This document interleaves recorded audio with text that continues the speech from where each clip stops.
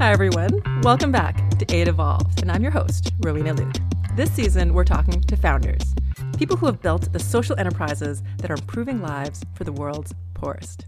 Today, I'm so excited to be speaking with Andrew Cross. Andrew is the co-founder and longtime CEO, that's changing, but longtime CEO of Everwell Health Solutions. Everwell is used for 1 in 5 newly diagnosed tuberculosis patients in the world. Just for context, that's kind of a big deal. For those of you that might not be so familiar with tuberculosis, let me just say, 1, it spreads through the air like another airborne disease we're all familiar with. But 2, if you catch it, there's a pretty good chance that you're going to die if you're not treated. And 3, India has the largest TB burden in the world. So Andrew and Everwell being based in India is actually pretty strategic in terms of what they're doing. Andrew himself got to start over 5 years at Microsoft Research in India, imagining whole new ways of delivering medicine and changing behavior using cutting-edge technology. And when it was time to bring that innovation to scale, he came up against the reality of how the world was and was not ready for what he had to offer. Over the years and the different incarnations of Everwell, he realized that in addition to holding on to his core innovations, the business of making change requires diving into the less glamorous, more complicated work of linking systems together, mapping out human workflows, and figuring out how do we solve the whole picture, the end-to-end needs of a healthcare worker treating someone with tuberculosis. Today, Everwell has grown dramatically beyond its initial start as a TB medication adherence tool to being the comprehensive end-to-end digital solution for managing patients with tuberculosis. Let's dive in. Andrew got to start studying computer science and engineering in the United States. He spent a short amount of time on Wall Street, working within the financial institution, Goldman Sachs. And this was right around the time of the 2007 financial crisis. He emerged from that experience thinking he wanted something more. He wanted to get more in touch with the human side of technology. So then he took up a stint with OLPC, the one laptop per child movement. At the time, OLPC was the digital development initiative in the aid sector, coming out of MIT with millions of dollars in funding and a ton of press coverage. OLPC has been credited with creating and kickstarting the modern market of ultra-low-cost laptops. When Andrew's time at OLPC was up, he landed a role within the prestigious Microsoft Research team, specifically within the Technology for Emerging Markets group. He'll refer to this later as MSR-TEM. As he puts it, he wasn't particularly interested in research. He wanted to work on technology, on social impact, and he was thrilled to just find a job that would pay him to do that kind of work. His first project was actually looking at the education space. Andrew looked at how could we apply high-tech computer vision to improve the effectiveness of low-cost paper systems in the classroom. So we were working with a school, and kind of their problem at the time was they had large classrooms, and it's very difficult, as anyone knows, to engage a large audience. So how can you engage that audience? And we had seen, there's something at that time that I had even used in my university days called a clicker. But basically, a professor or a teacher could ask a question. Everyone in the audience had this device. This was before smartphones, of course. They could answer A, B, or C, or D, and the professor could get some feedback from the audience, whether they understand the concept, whether they're even listening, whether they're awake, and then use that to kind of gauge their teaching style. If everyone got the question right, we could move on. So that was something exciting we had seen in other markets, but was just impractical in many of the schools we were working with because of infrastructure, cost, electronics, all of those things. So actually, originally our goal was, can we make a low-cost version of that? And again, this becomes a theme for the work that turns into 99 Dots and Everwell ultimately, but we ended up making a paper card, which at that time was called a Q card, which had a barcode or a machine-readable code on the front of the card, so that a teacher at the front could use a smartphone or a webcam to kind of scan the audience and get the same results. So a student would hold up a card that said A, B, or C, or they would rotate it to indicate A, B, or C. So again, the teacher could ask a multiple choice question, all the students could raise that up, and the teacher could quickly scan the room and get some feedback, do the students understand? I think the advantage was that no one could copy each other, because oftentimes you'd have the smart kid at the front raising their hand and everyone would just hear the answer. So this was a chance for the whole class to engage. So that was actually my first work in this space, a research element to it. You have to build some computer vision at that time. Now you could do that in probably an hour, but at that time, took some computer vision work, have to build a tool, an app, things like that. So that was my first stint in kind of this bridge, or this stepping in two worlds of research, but software development, but also, education and kind of stepping there. So that was my first project. Can I say that just sounds super cool? Like working inside of a research lab, like one like Microsoft that has the funding and just playing around with all the coolest tech out there. That sounds super fun. Yeah, exactly the draw. You had the intellectual and support and security of the role, but you also had this kind of open-ended mandate to just do cool stuff. So for sure.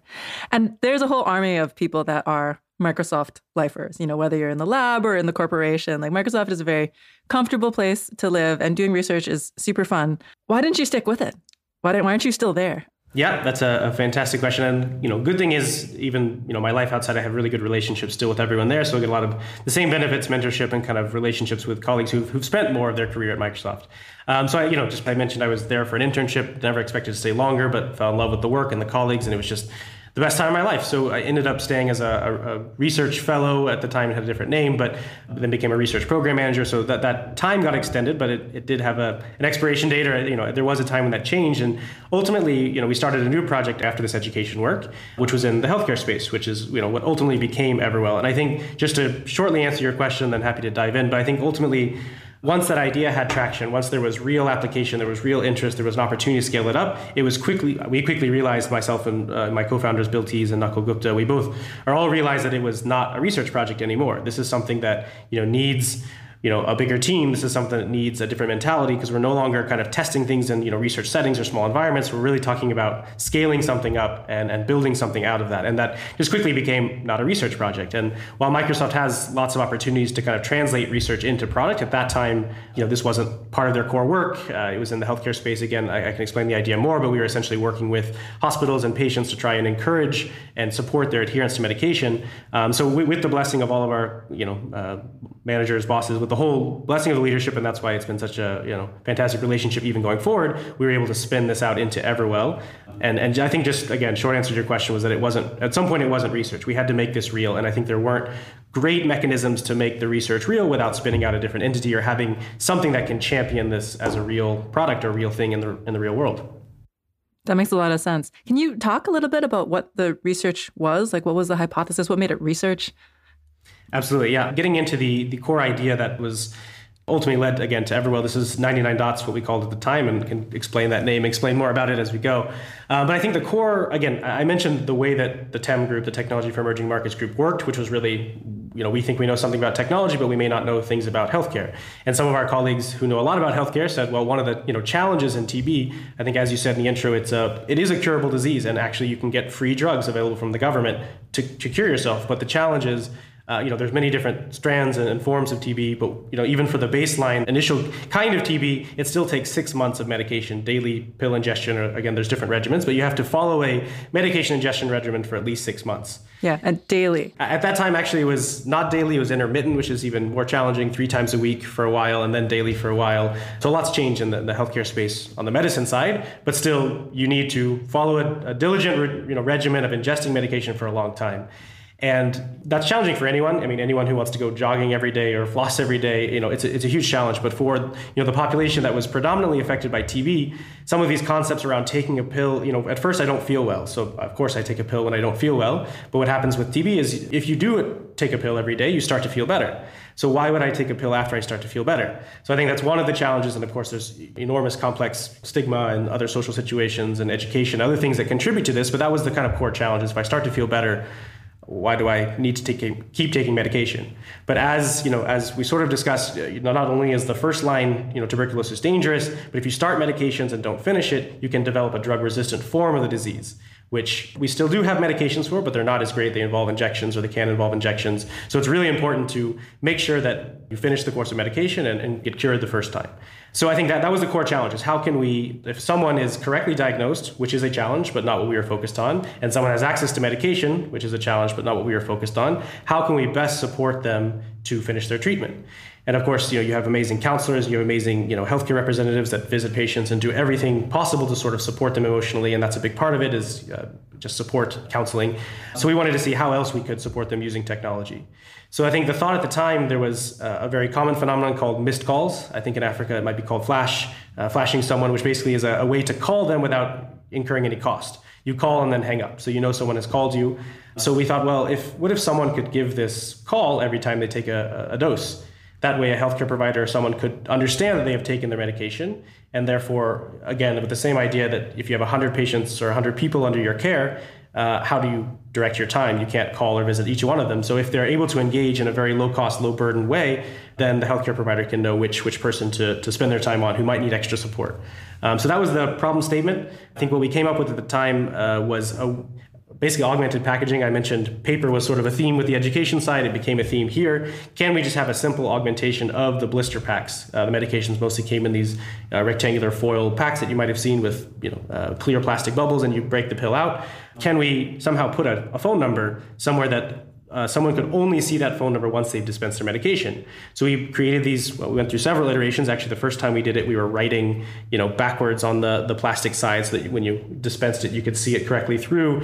We had our own little workshop in the office where we were using medical tape to cover it. All these different, prototypes. But ultimately, what we came to was a paper envelope that wrapped around the medication, such that when someone dispensed the pill, they could see the number, send in a call. And the thought at the time was, well, if someone could do that, then the real enabling factor is they could come in fewer times for medication refills. Because the other piece of the story that I haven't mentioned yet was at that time, the recommended way to treat tuberculosis, because of this challenge with adherence, was what's called directly observed therapy, short course, or DOTS.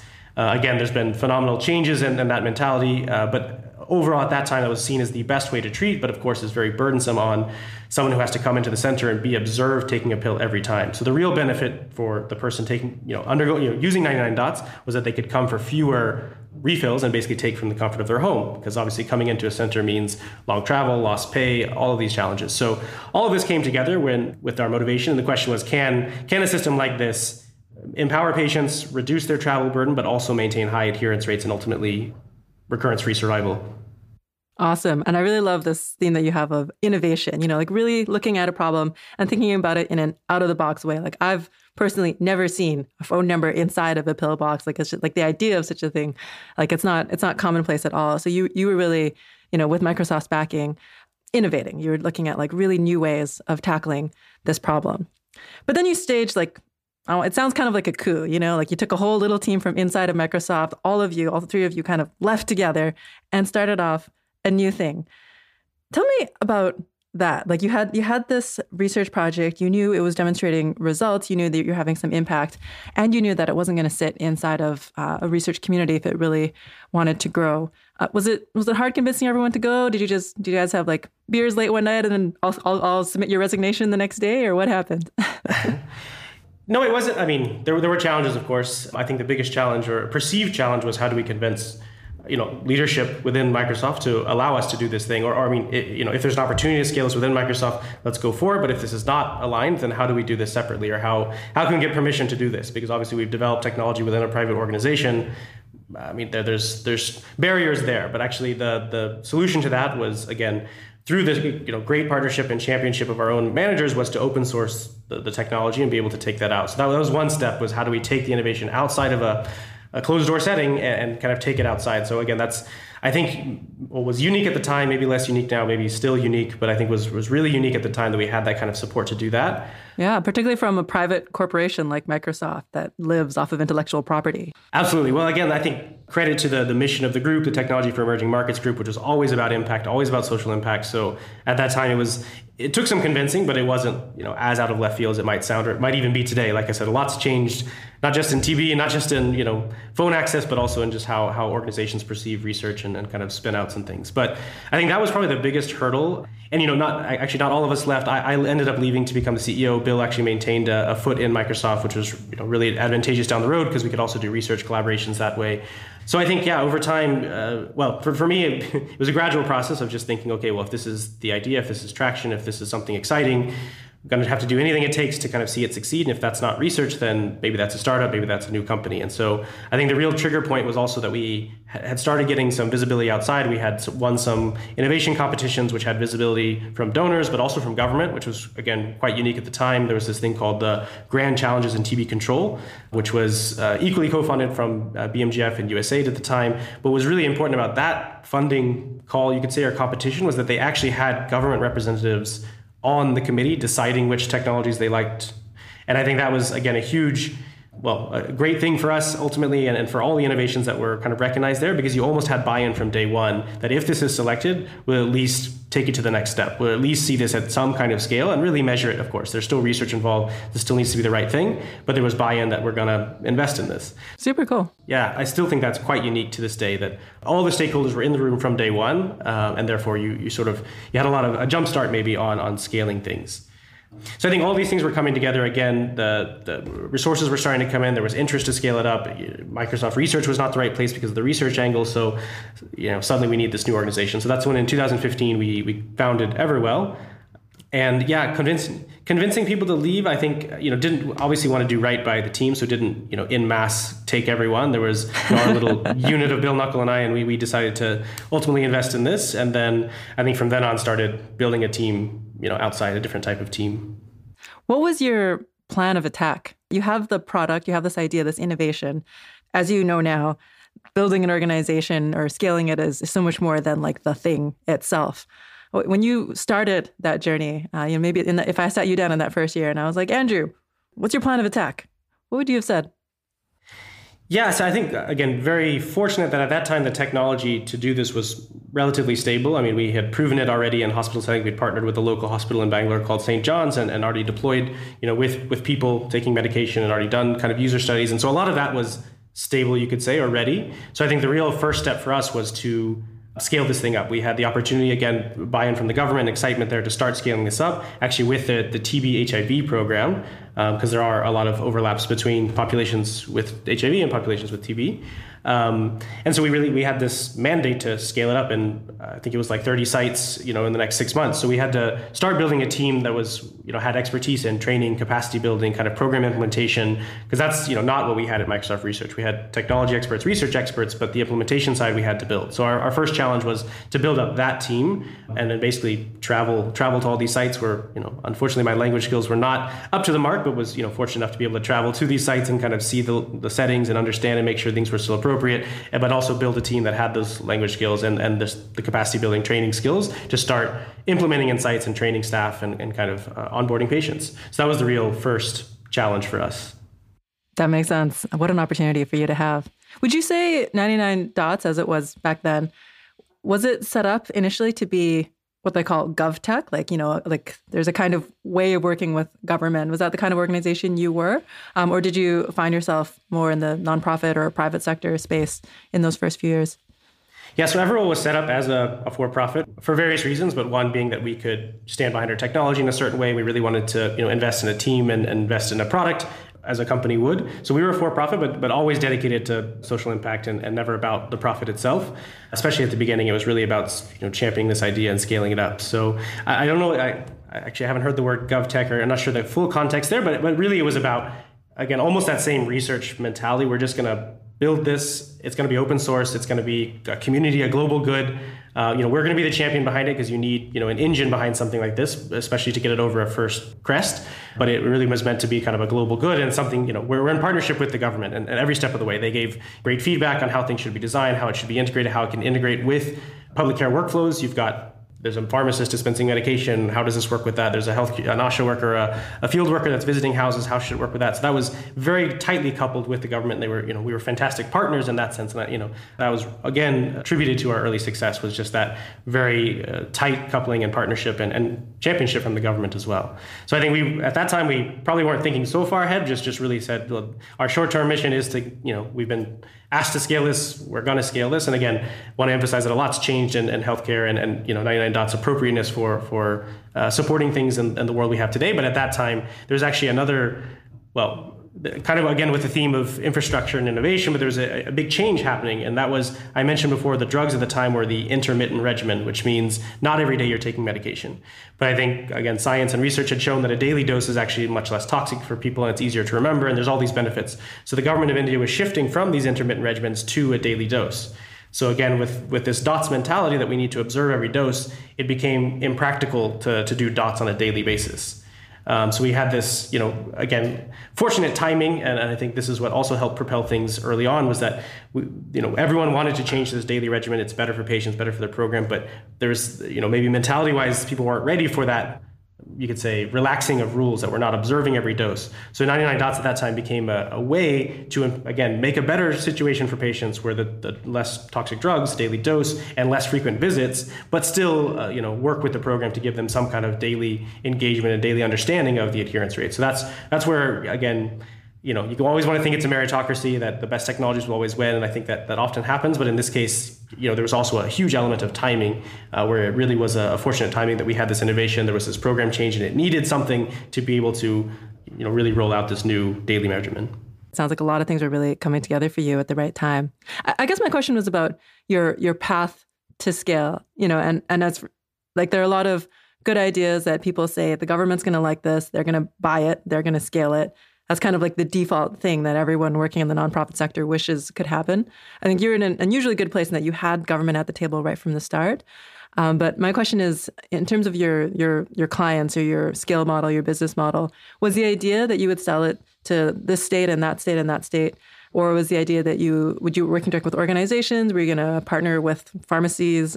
What was your path to scale that emerged? Yeah, absolutely. At this time, exclusively working in the public sector. So it was all through government infrastructure.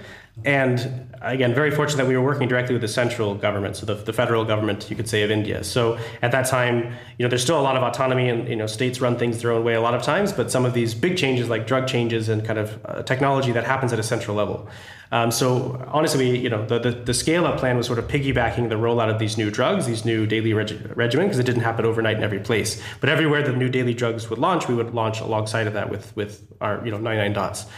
So working directly with the central government, that's how we sort of got scale in the early days. Wow, that's great. That was really exciting. Yeah, for sure. And I think that maybe it's an example of doing it right from the start because you had government at the table. And let me just recount. I think there's three key assets you had right from the get-go. One, you had Microsoft research technology in your wheelhouse. Two, you had government TV backing right from the start. And three, you had this change in policy, which made regular dots, directly observed therapy infeasible. So there was like a change in health policy that really pushed towards the adoption of your system.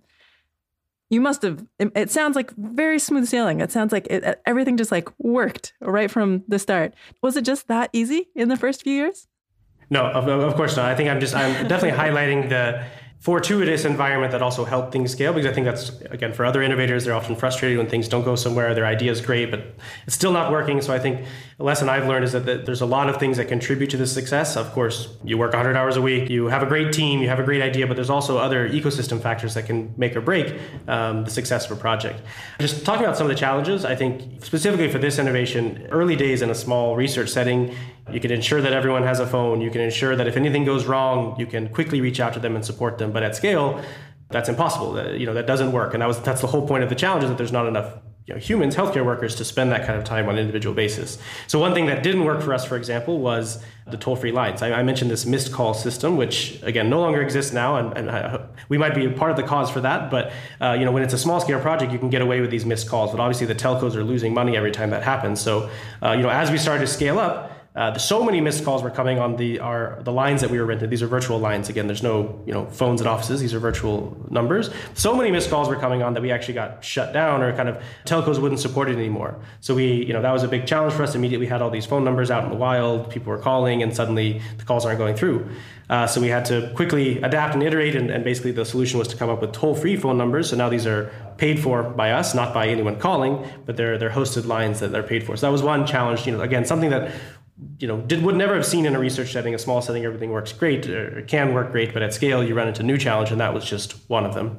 So that was a big challenge. I mean, there's enormous challenges with phone access, for example. Again, in a city like Bangalore, you might have very high, phone access, and again, things have changed over the last 10 years, and phone access is increasing. But there still is, disproportionate access to phones by gender, by geography, rural versus urban. So there's still many people that don't have a daily access to a phone. So that was something, again, we encountered at scale, is how do we have solutions for that population, or how do we reframe this technology as, rather than something for everyone, this is something for people with access to phones who are comfortable calling, et cetera. So we had a lot of adaptations and challenges trying to make this as accessible as possible, because again, this is for the entire population recovering from TB.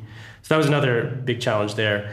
And maybe just last one, since I had three good factors, I can mention three challenges. I think the other one was I mentioned the initial sites were these TB HIV sites. And I think, you want to feel like, well, in a lot of places, TB and all these different disease verticals have been independent for a long time. And so there's some overlap, but they aren't fully aware of each other's workflows. Sometimes there's, overlap responsibilities. Sometimes there's, challenges kind of coordinating those two. So that was an early learning. And just as a fun anecdote, one example was, in the TB infrastructure, for example, they had a system of obviously geography. You've got a country, a state, a region, a district, a taluk. There's all these different ways to break down geography.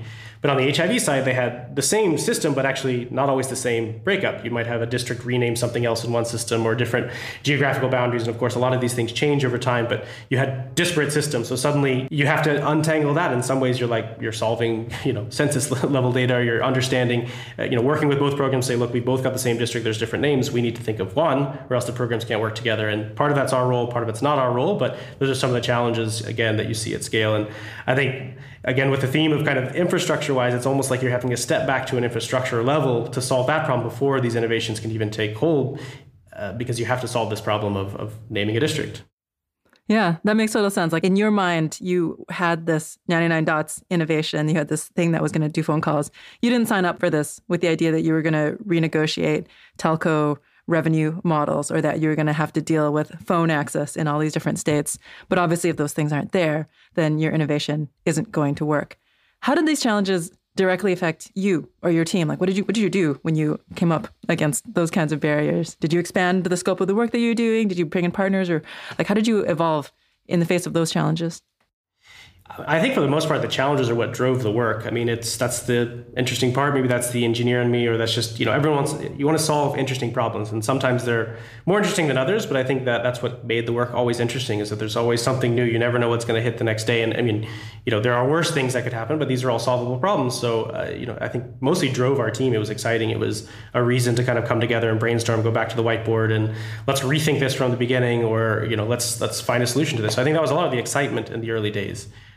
And maybe, just kind of, again, pivoting, 99 dots was the early work, but of course, what we do now is much broader than that. I think part of the challenge, again, that we ran into at that time was that you've got this cool innovation, but it doesn't connect to all these other pieces. I mentioned there's diagnoses, there's, drug dispensation, there's subsidies from the government, there's all these other pieces that are a part of care. And if there are digital systems that are not talking to each other, it also limits the ability to scale this up, because as a healthcare worker, now I've got to learn a new system. I've got this 99 dot software, which, I use for this, and then I've got this inventory software, which I use for this, and I've got diagnostic software. So it's actually limiting our ability to scale because it was an extra burden, it's an extra step. So that was one of the other challenges that we faced early on. And kind of the realization was, well, there's a more basic need here that could enable this innovation and others, which is a core infrastructure, a core digital system that integrates all these different pieces of care. Why are we thinking of adherence in isolation? It's connected to this cascade of care, as they call it, or this recovery journey that someone's going on. So we need a broader system that connects all of these pieces to really fully realize the power of any particular innovation. Even today, you've got different innovations in diagnostics, new machines, AI, all of these things. But if they're not connected to a core system, they're always going to be limited to their impact, because care is holistic and they touch different pieces. So I think that was another challenge that we faced, where the exciting solution was, well, do we want to expand the technology that we've built, the platform that we've built, to cover these other aspects of care? Cover means, and sometimes just integrate. It doesn't mean rebuild what someone else has already done, but kind of design a common language, a common architecture that they can all speak to each other and help integrate that. So the problem you're solving is that a healthcare staff can log into one system and see everything from drug supply to adherence to, again, subsidies, financial subsidies for patients, for registration of new patients. So that was another big pivot for us, is almost taking a step back to take 20 steps forward and kind of work with the government to design this, or redesign, or support, or kind of modernize, you could say, this digital system for how they manage the entire TB program. I think we're seeing the glimmers of Everwell Hub in this picture. I want to hear all about that. But let me also just highlight, I think, something that's really unique about your approach, and I think speaks to the strength of how your organization has evolved, which is, I think a lot of tech founders or innovators, they have one innovation and they're attached to it. They're stuck to it. Like, I build this widget. I have this software. That's the one thing that I do. And that's what, my company is built around. It very much sounds like, Andrew, like you looked at the situation with TB. You were like, okay, I have this one adherence tool, this 99 dots thing, which is about what you call blister packs and how they work. But then you realized that there was a much broader need. And instead of saying that's somebody else's job, you said, what do we need to do to deliver this at scale in India? And then you did it. And that's how the journey that you've taken. And that's, I think it's a very strategic decision. It's a very unusual decision. And it's very necessary in some of the environments that we work in.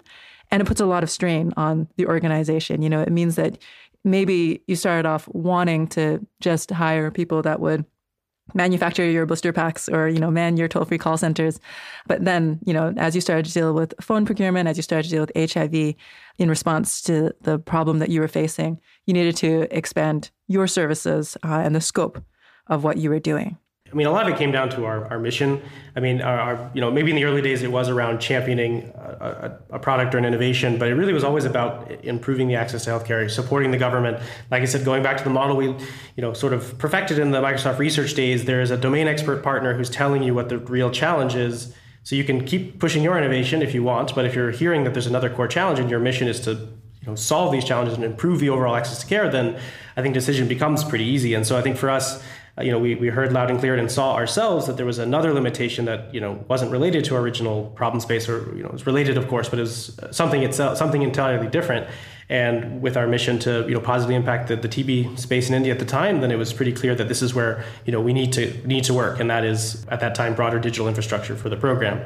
As an innovator, you can't give up the first time someone doesn't like your idea, or the first time it doesn't work. But, you know, at some point, if, you know, you're hearing there's a bigger challenge, or you're hearing that something's not working, then it is your responsibility to kind of pivot or focus. And for us, again, we wanted to solve the most interesting and the biggest problems that technology could solve in this space, and we heard that this was it. So we ended up, you know, pivoting a lot of our, you know, the other, you know, 99 Dots work still lived on, but we pivoted a lot of our attention and time to this more core infrastructure work because we saw a bigger opportunity for impact. And I think, you know, there's other, you know, lessons learned along the way around how, again, you know, a particular innovation, 99 Dots at that time had a lot of, you know, positive impact around, you know, ability to change the drugs and kind of empowerment. But then, you know, at some point, you know, there's populations it doesn't work for. So you need to be, you know, willing and able to say, well, it's not appropriate for that environment, so let's not push that innovation there. In fact, they need something far different.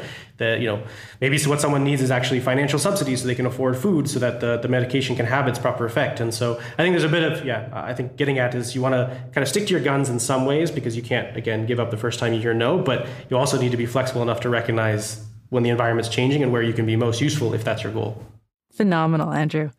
Thinking back on those years, you know, like those first 5 years of Everwell, what was the most stressful moment for you? Like, what was the moment where you like woke up at night sweating in your bed because there was something that you personally needed to sort out? I mean, one of the early, more of a personal anecdote, you know, the early instantation of 99 Dots was basically a server running on my laptop. There was no cloud space. There was no virtual space at the time. I think that's, again, no one would do that anymore, but at the time, that's how we did it. So it was running on my laptop, which I had set up in the office. I was, I think, traveling for the weekend and somewhere else, and it went down overnight, of course. I mean, you could predict that from the beginning, but it went down. The one weekend you step away. The one weekend you step away, it went down, and suddenly you think, you know, there's a lot of emotional pressure. I mean, there's people that are counting on the system. You know, at that time, if you called, you would get a message back that said thank you, and that was, everyone was trained. That's the protocol. If you called, you get the message back that says, you know, we received your call, thank you.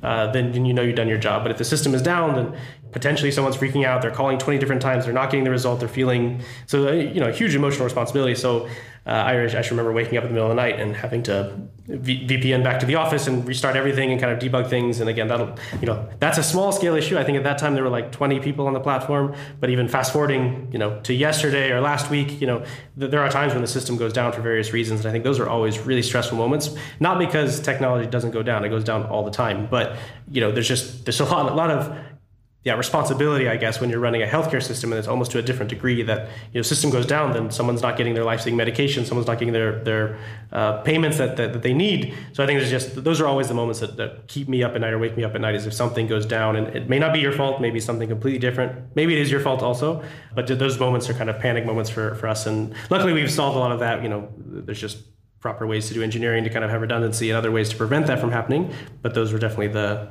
scary moments. Yeah, that makes sense. I mean, the thing about being CEO is that the buck stops with you. And as you said, every system in the world goes down at some point or another. And the joy of what we're doing is that we're trying to save lives. And the hardship of it is that maybe you espouse work-life balance, maybe you have personal commitments, maybe you have a family that needs you for something. But if that server goes down in the middle of the night and whatever, your first, second, third line of support fails, then the CEO is going to get the call and you're going to have to deal with it. And that's the joy and the sorrow of sitting in that role. Absolutely. I asked Andrew, looking back on all the years and all the twists and turns of Everwell, what are some of the moments that made it all worthwhile? Really excited for the work that we've done globally. The Everwell Hub is now in 15 different countries to different levels of scale. India is the largest, of course, where we're supporting the national TB program. The Nikshay platform is run on the Everwell Hub, and that's been extremely rewarding and just, the best opportunity in the world to have impact. As we said at the beginning of this, 1/4 of the world's TB patients, are in India.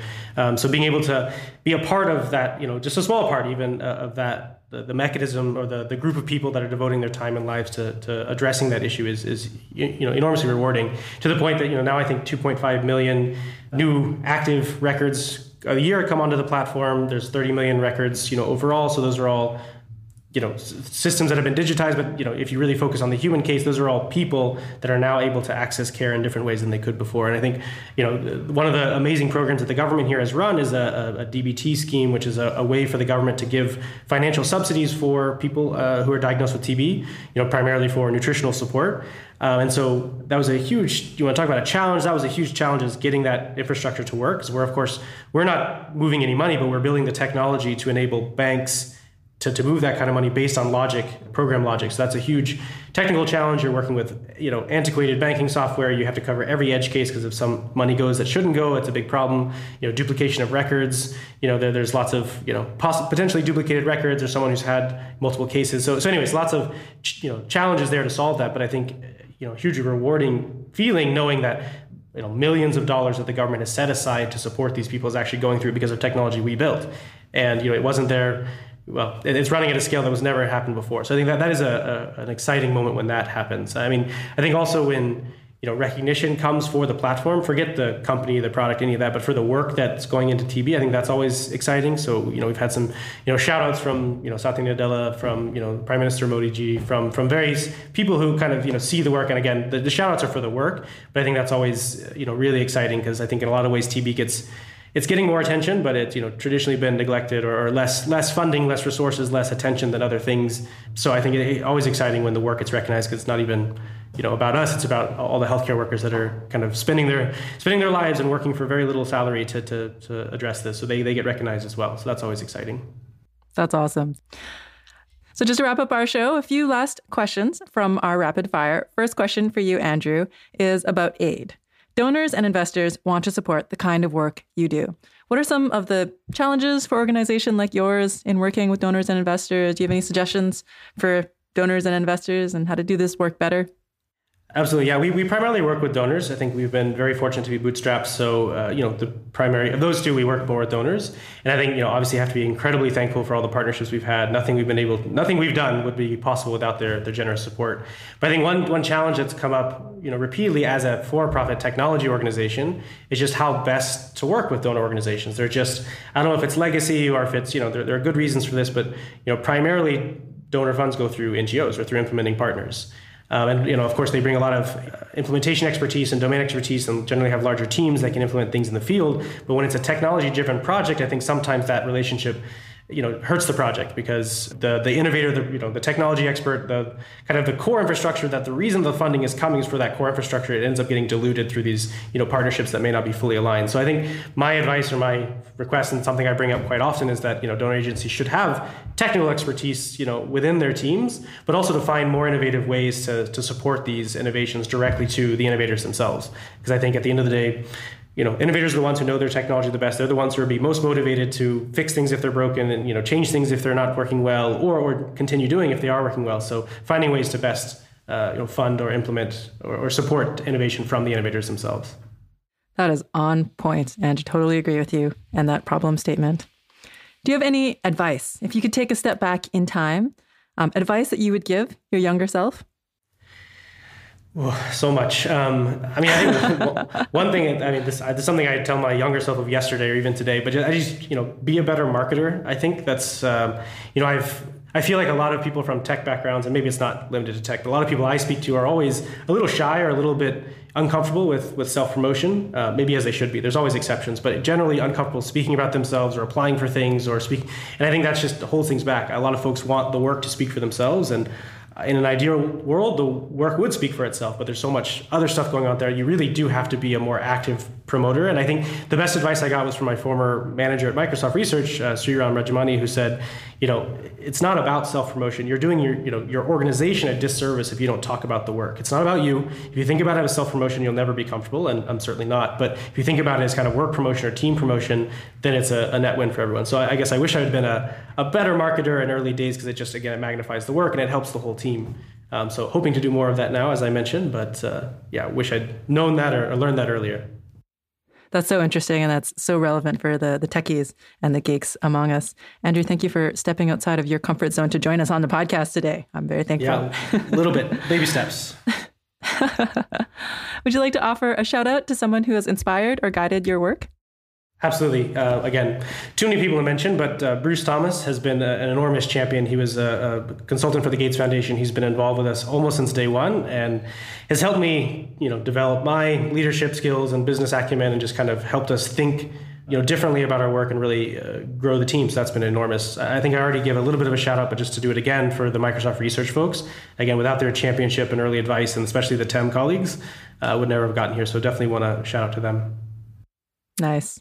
Life hack. What's one habit you've adopted in your life to keep yourself effective, productive, and motivated, particularly during those 100-hour weeks you mentioned? Yeah, something I wish I had done then again, but have started doing now is I've almost cut out email. I don't know if I can recommend that to everyone, but I felt... What? Yeah, what? Obviously, we got connected on email. I try to answer important stuff, but I think maybe 2 or 3 a day at this point, because I just felt that the time I was putting in to just email as an activity was not proportional to the results I was getting out. So tried to just, cut, not even tried. I think I just stopped responding. And so it happened over time. And luckily my team knows that. So if there's important stuff, they'll poke me in other ways. What did you replace email with? Work, other work. But are you interacting with them face to face? Is it Slack? Is it something else? Or as much as possible, yeah, face to face. Of course, there's Slack and WhatsApp and other things. But it's almost like if I don't respond to an email when I first read it, I never will. So that's almost what Slack and WhatsApp and some of these other channels are. They have their own, challenges and distractions, but it's just kind of, if I'm not going to respond right away, I probably never will. So I do a lot of select all, mark as read for thousands of emails. So apologies if you're someone who's emailed me and I haven't responded, but that's probably why. That's fascinating. I want to see a video of you just like in a day in your life. That's so different from my life, but I think I might be a little old school that way. On the reading front, what is one resource you use to stay up to date on what's going on in your industry? Yeah, I'm going to cheat again there, but I think I'm actually not very good at that kind of thing. I love reading and love hearing about kind of global things, but as far as the particular industry goes, actually what I found easiest, what I'm better at, is maybe crowdsourcing this. We've got a good Slack channel at Everwell where everyone just posts interesting stuff that they read. And so I found that as a great resource for me, because as long as you have a group of people who are interested in the same stuff, they're all reading different things at different times in different parts of the world. So I find that a good resource for me. Nice. Last question, and this one is just for fun. If there's a book, a blog, or a podcast that you've enjoyed in your personal time that you'd like to recommend? Yeah, I mentioned I just started listening to podcasts probably during the pandemic, so the last few years. And the first one that really got me hooked was called Hardcore History by Dan Carlin, if you've heard of that. Nothing to do with public health. Mostly it's a really passionate person recounting different periods in history in his own way. And it's like 6-hour-long episodes around something interesting in history. And those are really, really interesting and have nothing to do with public health. So I enjoy listening to those on the way to work. Fascinating. What's one episode in particular that you liked? I've always been fascinated with World War II. So there was a lot of it goes into wars and things. He did another one on kind of the transatlantic slave trade, another one on the development of the nuclear bomb and kind of how that's changed our world. So I think basically he just goes and reads 20 books on a subject and then talks for 6 hours like we're doing now. And so it's good. That sounds fascinating. They should supplement modern history classes with that kind of content. That sounds really cool. Last question, Andrew, for anyone who is listening that wants to find out more about your work or you, what's the best way for them to get that information? Probably don't email me, as I just said. No kidding. If you email me, I will absolutely find it. There's obviously a website for us where we try and collate everything from research papers we're involved in to blogs from the team. Actually, our LinkedIn, again, part of my comment on being bad at marketing means we weren't great at social media at the beginning, but now I've got a good team who's posting more on LinkedIn. So I think a lot of exciting stuff that we do comes out on LinkedIn. Can't take any credit for that, but I do. That's a great place to hear about what we're doing. Awesome. Thank you so much, Andrew, for taking the time to be on this show. This was really a great discussion. Thanks so much, Rowena. Really great being here, and thanks for having me. Andrew's come a long way from his experimentation and his studies in the Microsoft Research Lab to the massive scale that Everwell supports today. Everwell has expanded to work in 16 countries outside of India. And Everwell Hub itself has been repurposed for other disease verticals, such as HIV, mental health, and even COVID-19. Throughout Andrew's journey from the Microsoft Research Lab to the massive scale of Everwell, you can see the constant juggling act he's needed to manage between cutting-edge innovation on one side and building core infrastructure on the other. His key takeaway for other innovators is that you either need to look for environments that already have the readiness to accept your innovation, or you need to build the kind of organization that can develop that readiness alongside the innovation itself. If we're targeting low-income markets, then I think it's pretty clear we got to do some of that work of building out that infrastructure. I hope you enjoyed hearing from Andrew today. If there are any tidbits that you really enjoyed or questions you have about his journey, let us know on Twitter or LinkedIn at AidEvolved. And if you like what you heard today, leave us a positive review on Apple Podcasts or Spotify. I'll catch you later.